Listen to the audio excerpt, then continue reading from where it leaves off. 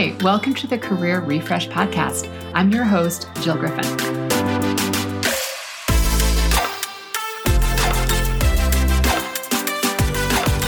I'm a former media and marketing executive turned career strategist and executive coach. I spent my career working my way up and through the ranks of global organizations and startups, and today I show others how to do the same. Join me each week as we discuss the strategies and actionable steps to leverage your strengths, increase your confidence, and develop your career well-being. Ready? Let's do it.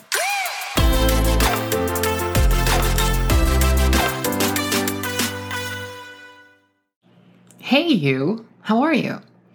I'm really glad that you're here. And I really appreciate that all of you are showing up each week. You're sending me emails, you're sending me love notes on ratings and reviews, and just reaching out and letting me know that you appreciate this work. So thank you. I really, I appreciate that you're reflecting back to me that this work is helpful. This week, I want to talk to you about something that I've been personally experiencing in hopes that it'll help all of you. It's how to get yourself out of a funk. And lately, things have been feeling really, really heavy. And yes, I'm a coach. I know it's my thoughts and I know it's my thinking. And the continued management of my mind is definitely helping. But sometimes we can't thought work our way out of something. It feels like it's cloying, or like you're stuck in the elevator with someone who has on too much perfume and you're like, ugh. And to be clear, what I'm talking about in this funk is where I'm not talking about clinical depression. For that, I do recommend that you work with a qualified, certified therapist. I'm talking about feeling down, in a funk. Maybe you're sad, maybe you're anxious, maybe you're depressed, you're feeling a little listless. It's sort of a garden variety type of funk. And nothing looks appealing. You can't focus. You might be running the same fear-based thoughts in your head over and over and over. And even though I've been doing this work for over 20 years, I still fall into funks. It's just high tide and low tide. Both happen twice a day. It's not a big deal. It can feel like a big deal. But getting used to the idea that we're going to have highs and we're going to have lows, I don't like it, but at least it helps my mind in the moment. And the beauty today is that I know that when I'm in one, I can usually recognize it within a day or two. And I know that my actions, now I know the actions, that'll really help me get myself out of a funk.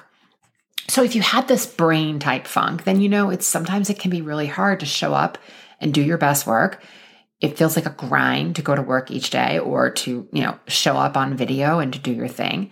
And sometimes when you're clawing your way out of what feels like a mental crevasse, I get that that getting back to work and life is needed, but it's like, how do you get there? So when I'm feeling this way, I know that first, my central nervous system is probably in overdrive and I need to give it attention. And second, I know that I need to physically change my state, my presence, my shift, what I'm looking at. I need to move. But first, let's unpack the central nervous system side of things. So when I'm in overwhelm, stopping and acknowledging that this is where I am and this is how I feel, and knowing at some point it will shift, and being nice to myself and not sort of burying it and being like, why am I feeling this way, is what is so helpful. So researchers at NYU have found that daily variability, right? So physical location, anything that you can do, whether you're physically exercising or changing your location, is associated with increased positive effect in humans. And for most people, when you have like garden variety daily experiences and you're creating more and more variety, you generate a happier mindset. Author Amy Johnson is also a psychologist. She has a book out called Just a Thought, suggests that the idea of switching things up in your daily routine can really wake the brain up. And then you're in this place where your brain suddenly has to work a bit more because you're not in that rut of evolutionary biology, right? Your brain says that it wants to stay safe. It likes repeated things. It likes to save energy. But when you're mixing it up and taking on new sights and new sounds and in a new environment, your brain's still going to scan for potential threats to make sense of it all. your brain's telling yourself a story of like what's going on. But when you change things up, your brain is forced to be a little bit more open and receptive and to start to think of things differently. And this in of itself can absolutely affect your mood and your outlook. So if you're thinking thoughts that you didn't think yesterday, right? That's a new shift. And this is why something as simple as, switching up the workstation you're at, if you can change if you're in a home office, if there's a way of changing that, or the location in your home where you're working, if you're in a physical office, it's one of the reasons why I would often leave the floor that I worked on and go find another floor so that I could hide and think and just shift things up. That kind of shift can really bring you a burst of creativity. It helps you clear your mind and bring a new perspective. And recently with this funk, I completely tore apart my office. If anyone's seen any of the photos that I put out, or when I do reels or anything, you see that I have a horse. The horse is back in the barn. He is in a different area of my home and he is no longer in my office. I love my horse, don't get me wrong, but I needed to shift things up and have something new. And the office is also getting a new shade of paint. So our brain is this incredibly efficient machine. And to be as efficient as possible, it likes to create habits of what it does. It's again, your brain does three things. It seeks pleasure, food, procreation, avoids pain, which is discomfort or arguments with friends, where it used to be running away from animals or fire. Now it's making sure that you're having a collaborative work environment. And then lastly, it wants to reserve and preserve energy. It wants to be efficient, right? Because the brain needs to keep working. And if it's tired all the time, it's not really being efficient. So when you feel like you're on autopilot, that's what this is happening. Our brain is staying in its comfort zone. And nudging its way out of that comfort zone can be a little bit nervous and scary for the brain, but that's what creates, creativity, a new perspective, and shifts your mood. So there are ways of getting out of the comfort zone or the funk, and sometimes shifting that perspective and your state, as in your state of mind, can absolutely shake things up. State of mind is defined as the quality of one's consciousness and as it relates to the outside world, as well as the perception of your inner thoughts and emotions. State of mind includes things like your mood and also your mental state at a certain point of time. So when you're depressed or anxious, or feeling critical or engaged, inspired or determined, those are examples of states of mind. And you can be in more than one state of mind at a time. You can be afraid and also determined, right? You can be in two states of mind. So state is different than mood. Your mood is fleeting. If someone interrupts you in a meeting, or you got cut off when you were about to present something, or someone jumped in, right? You can feel annoyed or slighted or flustered, right? That's mood. You can also jump on social media and suddenly you're feeling depressed. So even when you go through the entire day, it's still just a bad mood. It's still mood. Your state is a higher level consciousness that you do have control over, but it takes practice. And it's remembering that you are the thinker, not the thought, and you get to control your mood, get out of the funk, and change your day, and ultimately change your life. So getting coached or going to therapy are some of the best choices if you need to help getting out of a funk. But if those are not available to you, or it's in this moment and you're like, I really need to shake things up, I'm going to share what I did after this last funk that really helped me. So one, I'm recording this during the summer, so my ideal is to get out and kayak and to paddle around a bit. And obviously that's not always available to me. I have a few playlists that can either soothe me or relax me, and they actually are titled like up music and celebration music and gratitude music and also calm and chill music, right? I have playlists that over time I just keep saving songs to. I may exercise, jump on the Peloton. I may do some speed walking. I also find that scent and aroma is really, really helpful. So I'm a clinical aromatherapist and I formulate products regularly for my well-being. And here's why it works. When you inhale essential oils, it stimulates the olfactory system, which is the part of your brain, the amygdala and the hippocampus, that's connected to smell. And it includes also the nose and the brain. So molecules that enter the nose or mouth, they pass through the lungs, and from there they go on to other parts of the body. But these molecules are plant-based chemicals that have healing properties. I mean, it's where we originally got our medicine and pharmaceutical drugs from, is from plants. So as a molecule reaches the brain, it affects the limbic system, which is linked to emotions, heart rate, breathing, blood pressure, memory, stress, and hormonal balance. So in this way, essential oils can have a very subtle yet holistic effect on the body.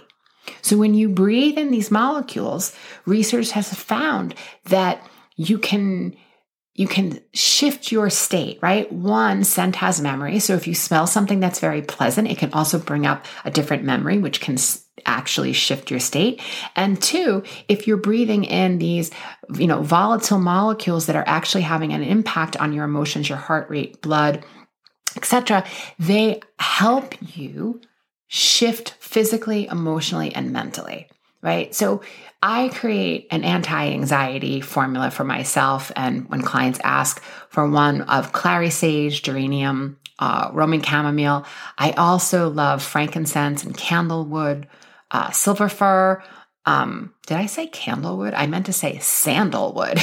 Silver fir, cardamom, nard, and fennel. Some of those are my favorite scents to really just shift state. But before I learned how to formulate, I would just inhale right from the bottle. I mean, you can go to your local health food store. They can direct you for some essential oils that you can keep on your person. You can put them on a cotton ball. You can stick them in your pocket. You can, again, inhale right from the bottle. Any of those things. I mean, my desk during the day, I probably have about 2,000 bottles of essential oils. Again, I'm a formulator, but I keep them on my desk during the day, and I'm constantly just giving a little sniff, change state, give energy, any of the things that I've already mentioned. Okay. So one of the other things that I find that works really well, so we have physical exercise, we have, inhalation and scent. And one of the other things that really works well, it is a classic coaching tool called the life wheel. And if you picture a wagon wheel, like an old-fashioned wagon wheel with spokes, each section of the spokes is a different slice of your life that you find important. So whether you're thinking about areas like career, health, diet, community, family, friends, spirituality, relationships, hobbies, fun, recreation, exercise, personal development, finance, all of those areas, you get to choose. You don't have to use all of them by any means. But what I've done in my own practice is I've looked at the sort of the life wheel and the different areas, the different components of your life. And then I thread that through the concept of like, well, how do I drive to my purpose in those areas? And then what's possible for me? So I've adopted that a bit for what I do in my coaching container. And I find that looking at that life wheel and putting it through the lens of action can help me shift really quickly. So it's simple. I might look at one or two areas and then decide, well, what's the immediate or the acceptable goal? And then what's the ideal or future goal? And when I say future, people, I'm not talking future. I'm talking like later this week or within the month. So for instance, in your career, you might say to yourself, all right, the immediate decision that I can do right now is to reach out to a mentor or a colleague for connection and thought leadership, right? So that's immediate. And you can also decide that an ideal goal would be, later this month, I want to make sure I get to at least one in-person networking event. For exercise, you might decide that a few quick squats or sun salutations are acceptable for the immediate action to shift your state. Jumping jacks also really work well. The more movement of your arms, increases the heart rate. So you're also shifting state. And you may also find that, I'm going to sign up for, a group strength training class later this week, or I'm going to do, some cycling with friends, right? So again, something immediate and something later.